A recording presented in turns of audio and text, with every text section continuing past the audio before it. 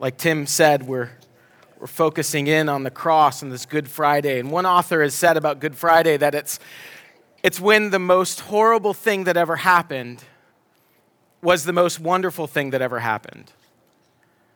And in a group this size, and not everybody would claim to be a follower of Jesus, but whether you're a follower of Jesus or not, a Christian or not, had you have been there, you would have agreed on that day at the cross that this Jesus, who was a great teacher, who was a compassionate man, who had miracle-working power, was suffering a brutal execution.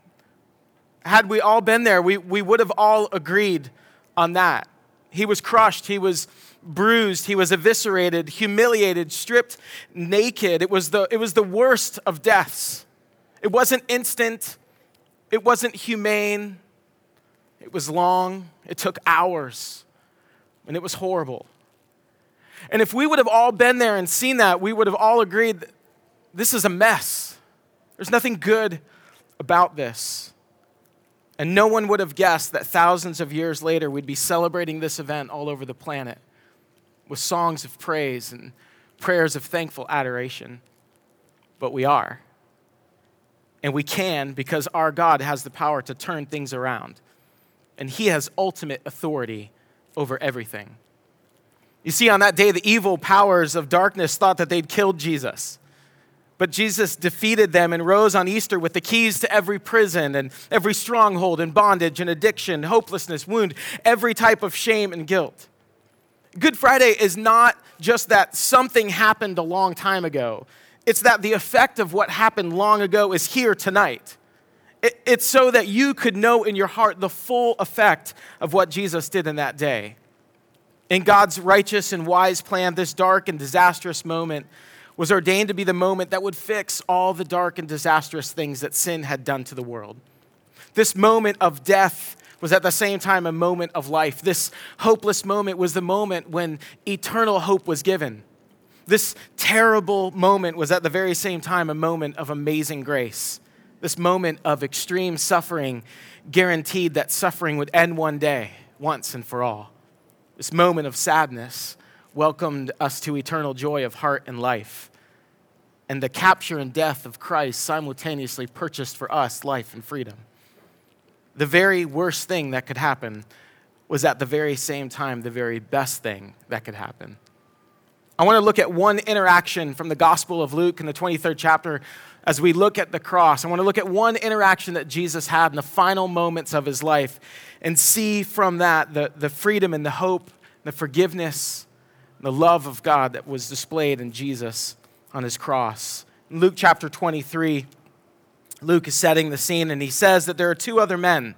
They're both criminals, and they were led out with Jesus to be executed. And when they came to the place called the Skull, they crucified him there along with the criminals, one on his right and one on his left. You see, at the cross, and hopefully you've spent some time in these days leading up to Good Friday and Easter, meditating on the cross and looking at these moments and what has happened there. But at the cross, there is this strange and beautiful encounter. There's this once-for-all meeting of human beings at their worst and God at his best. Now, Jesus, at this moment that Luke is describing, has already, of course, been through a mock trial where he was ridiculed, he was beat, he was spit on. He's already been flogged where flesh has been torn from his bone. He's already had the crown of thorns pressed into his head. He's already collapsed from exhaustion where Simon had to carry the crossbeam.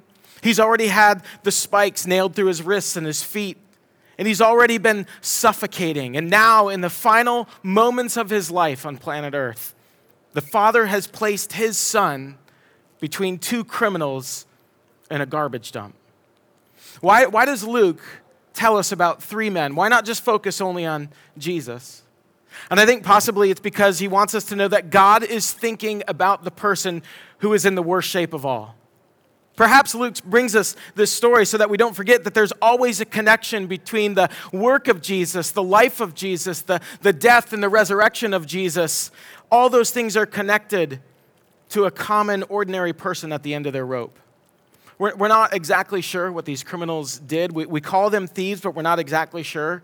But in the Roman world where Jesus was in, there was a very low tolerance for crime in Jerusalem. The situation politically was very unstable. So to keep a hold on society, the Romans had a very low tolerance for any kind of crime. And when you committed a crime like stealing, they were going to make an example out of you.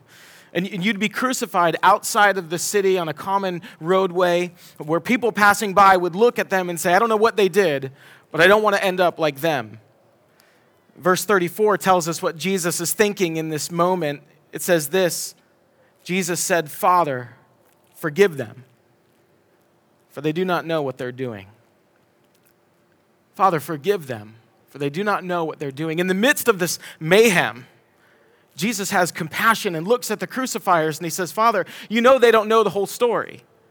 They don't get it, and I have a heart of forgiveness towards them even now in this moment. Luke colors in the scene a little bit more for us. In verse 35, it says there's people who stood watching, and the rulers even sneered at him.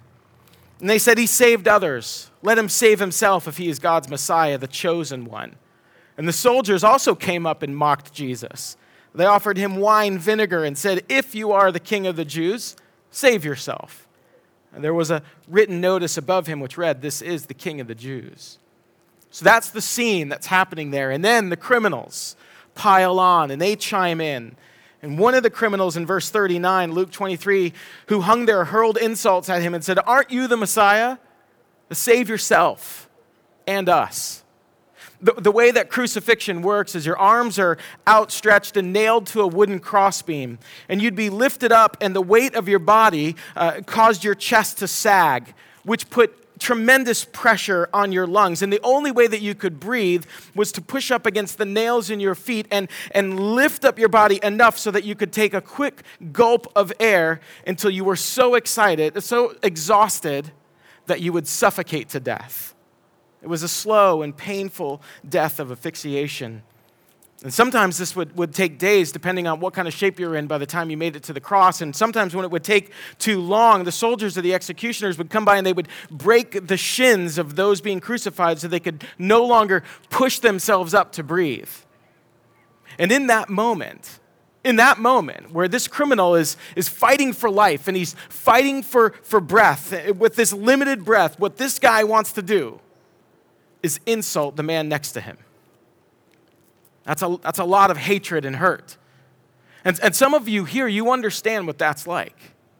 You've been so wounded that all you know how to do is to wound others. And that's this man.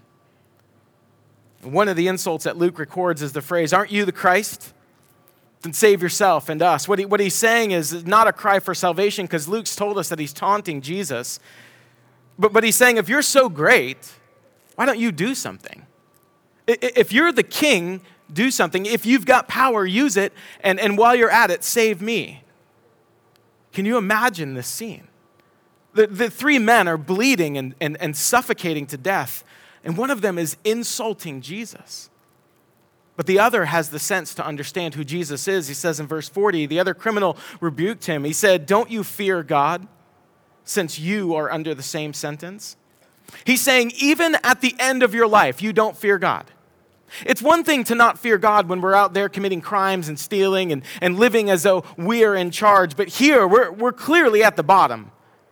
And we're bleeding to death. And we're gonna die here. And even at the end of the day, you don't even fear God. With your final dying breath, you don't fear God. In verse 41, he says, we are punished justly, for we're getting what our deeds deserve. But this man, he's done nothing wrong. He got it. Somehow all the dots were connecting for him. And then he said in verse 42, Jesus, remember me when you come into your kingdom. A 9-word prayer. It could have been the only prayer that he ever prayed in his life, but at the end of the day, with the fear of God in his heart and with a clear view of who Jesus is, he prays this simple, I don't have a lot of breath, I don't have a lot of time left prayer. And he says, Jesus, will you remember me? Jesus, please remember me. Isn't that really what all of us are hoping for at the end of the day? That somehow in our crazy lives, in the midst of our brokenness, in the midst of all of our failure, don't we want to know that Jesus remembers us. I mean, that's really getting down to it. That's getting below all the right phrases and the words and the church prayers. That's getting down to the real issue of our hearts. God, do you remember me? Or maybe, God, please don't forget about me. That was his prayer. Jesus, remember me when you come into your kingdom. Somehow, this guy knew that Jesus is coming back, and when he does, he returns in power. He says, will you remember me? What a prayer. Jesus answers with one of his last breaths. And he said to him, truly I tell you, today, you'll be with me in paradise. I like to imagine the face of the thief. Wait, can you say that again? Jesus says, man, I'm telling you the truth. Today, you and me, paradise. 3 men are dying here, but 2 of them are going to paradise. Historians and archaeologists, they tell us that the place where Jesus was crucified was a landfill, a garbage dump. Called Golgotha. It was one of the worst sort of primitive, barbaric landfill possible. And it was very convenient for crucifixions because after they had broken the legs of the criminals and after they had died, most of the families were not around to take the body. Most people had wanted nothing to do with these criminals after they had died. So they would just peel the bodies off of the beams and they would just throw their bodies into the garbage heap, and the dogs and the wild animals would come and eat anything that was left on the bones. There was no burial. There was no evidence of the life of the people who were crucified there. It's only because Jesus was the Son of God and there was a prophecy that must have been fulfilled that a man was there with authority with the courts to say, I want the body of Jesus before sundown. I want to give him a proper burial. But normally a body would just be discarded in the garbage dump. And Jesus changed the destiny for one of these criminals. There's an author that I've read, he said he brings paradise to the garbage dump. In the middle of a landfill, in the middle of a garbage dump, the paradise of God was born in a heart of simple faith. Don't ever count God out, because he only needs a breath to change the direction of our eternity. God put this criminal in our story so that we wouldn't get the idea that we get to heaven because we're better than someone else. We all get to heaven when we pray a simple prayer of faith. Jesus, remember me when you come into your kingdom, because I've got nothing to offer you. But I believe that you are the innocent Son of God, and I believe that you have power that is going to last forever. So will you remember me? And sometimes people put more words around that prayer, and that's fine. You might understand more about spiritual matters than the thief did. Maybe you know that we've all sinned and fallen short of the glory of God. Maybe you know that the wages or the payment or the penalty of that sin is death, that Christ came to take away our sin, and his perfect sacrifice takes away our stain of sin. Maybe you know that in Jesus we are born to brand new life by his Spirit, and that his Holy Spirit comes into our hearts and brings our spirits to life. Maybe you know that we are reborn as sons and daughters of God, and you know now that you have the power of God to walk in faith and live out the hope of God for your life. And if you know all that, that's wonderful. But if you know far less, that's okay too. If all you know is, Jesus, you are innocent, and my hope is in you because I've got nothing, God will hear that prayer, and God will bring paradise to a dump. You see, it wasn't that the criminal was at the right place at the right time. You might look at that and you're like, man, that criminal really lucked out that he just so happened to be crucified next to Jesus on that day. It's that Jesus was at the right place at the right time. Because if he's not in the garbage dump, if he's not on the cross, and you die, and I die. The power of our story is that it's never too late for God to do a miracle. It's not too late for God to do a miracle tonight in your life. But if you're trying to keep it all together and you try to keep it tidy and neat and hidden and pretending, well, Jesus can't help you because Jesus is always running towards the brokenness. We see that. He's never afraid to go anywhere. He's always moving towards the brokenness. And you might think, no, not my life. Jesus would never show up here. Jesus would never show up, not in my life, not with me drunk, not with me high, not with me addicted, not with me lying, not with my greed, not with my adultery, not with my hatred and foolishness, not with my anger and doubt. Jesus is not coming here. He's not coming to me. What we know and believe is that Jesus is on a relentless mission to get to where you are. And he's not afraid of the mess. He was born in a feeding trough in a cave, and he died in a landfill. Jesus is not afraid of the mess. He's not afraid to walk through any door, go to anyone that says, Jesus, will you remember me?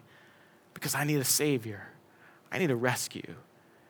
And he says to that person, I'm bringing paradise to wherever you are.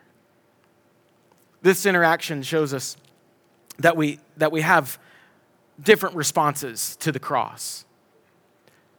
You can respond with rejection. To the one thief, Jesus on the cross as a Savior was foolishness. And Jesus was a failure as a Savior to him because for that man, for that criminal, his only concern was that he would be rescued from harm. But you see, Jesus came to save people from something far more important. He came to save people from themselves. You can respond with rejection, or you can respond with repentance. The other criminal gives the gospel in just a few sentences. He says, don't you fear God. Jesus is God. He says, it's just, it's right. The right thing is for us to get death. The penalty for our rebellion is death, eternal separation from God. And he's saying, you are God, and I'm a mess. Please forgive me. He knew that his sin stood between him and God, and he is met with the irresistible forgiveness of God because the response of Jesus is redemption. He says, truly, I tell you, today you'll be with me in paradise. Now, this criminal, he knows what all we who believe know full well, that call on the name of Jesus to be saved because only the name of Jesus is the saving name. He is justified by faith in Jesus alone, and in that moment, a thief is made righteous. He believed, confessed, repented, trusted, preached, loved, prayed, all in a few sentences. The thief isn't looking to get out of what he justly deserves. He's simply looking to Jesus in recognition of and repentance from what has made him guilty. He asks to be remembered, but Jesus gives him more. He gives him paradise. In Revelation chapter 21 describes paradise. It's the dwelling place of God with man. It's the place where he will wipe away every tear from their eyes, and death shall be no more. Neither will there be any mourning or pain or sickness, because these things have passed away. Paradise is us with God. It's what we're made for. Eternal friendship and joy, the one who made you. Ephesians 2:8-9 says how we get there. It is by grace that you've been saved through faith. This is not from yourselves. It is the gift of God, not a result of works, not a result of you doing anything, so that no one would boast. It's by grace. What could the thief possibly do in that moment? All he had to do was hang on the cross and trust. That's the portrait of grace. You see, religion says to you, you better do your part. You better come through. And Jesus says, no, I did your part. That's the beauty of grace. You couldn't do your part. You couldn't pay your debt. Jesus did. Martin Luther, he rightly claims that on the cross, Jesus became the most grotesque, ugly, and hideous thing in the history of all creation. In what he calls the great exchange, the sinless Jesus so thoroughly took our place that he became the worst of what we are. Rapists, thieves, perverts, addicts, liars, gluttons, gossips, murderers, adulterers, fornicators, and idolaters. While he never committed any sin, Jesus actually took to himself our sin with all its horror and shame. And as our sin was laid upon Jesus and he became the most heinous of beings, Jesus was literally cursed by God on the cross. He came under the judgment of God the Father and God the Spirit as nothing less than ugliness of damnable evil. It was our sin and our condemnation, but it was Jesus, the sinless one, who took our place, and in doing so took our sin and condemnation so that we could live a new life with a new nature by a new power, free from sin and condemnation. Atonement for sin was made, and the holiness, righteousness, justice, and wrath of God were satisfied in the crucifixion of Jesus Christ. He became a final sacrifice where all guilt and shame and condemnation of God were on him, and Jesus blotted it out. On the cross, Jesus took on himself everything that tore our relationship with God apart and repaired it. We couldn't have paid the price, but we benefit from every drop of Christ's shed blood and the mercy and the grace that was extended there, the love that was displayed there, the exchange that happened in that place by grace through faith. Faith is the conduit, the vehicle. It's how grace gets back and forth. It's the confidence in who God is and what he's done and what he can do and what he will do. It's faith that confesses sin and that turns from it and that trusts in Christ alone. And who is it for? If the criminal in the last hour of his life can turn and receive grace and exercise faith, then you can too. Acknowledge your rebellion, your sin and your brokenness and your helplessness. That is the posture that receives forgiveness, that receives the grace of God by faith in Jesus alone. Let's pray. Dear Heavenly Father, we thank you for the gospel, for this good news that rescues, that redeems, that gives us a hope and a future with you forever. Father, now I'm praying for the person in this field, God, who they would say at this moment, I haven't experienced that. I don't know that. And God, I pray by your Spirit you might move in their hearts so that their prayer tonight would be, Jesus, remember me. I have no hope apart from you. Jesus, I thank you for your cross. I thank you for what we see and experience, and most importantly, what we have because of your perfect sacrifice. We love you. It's in your name we pray. Amen.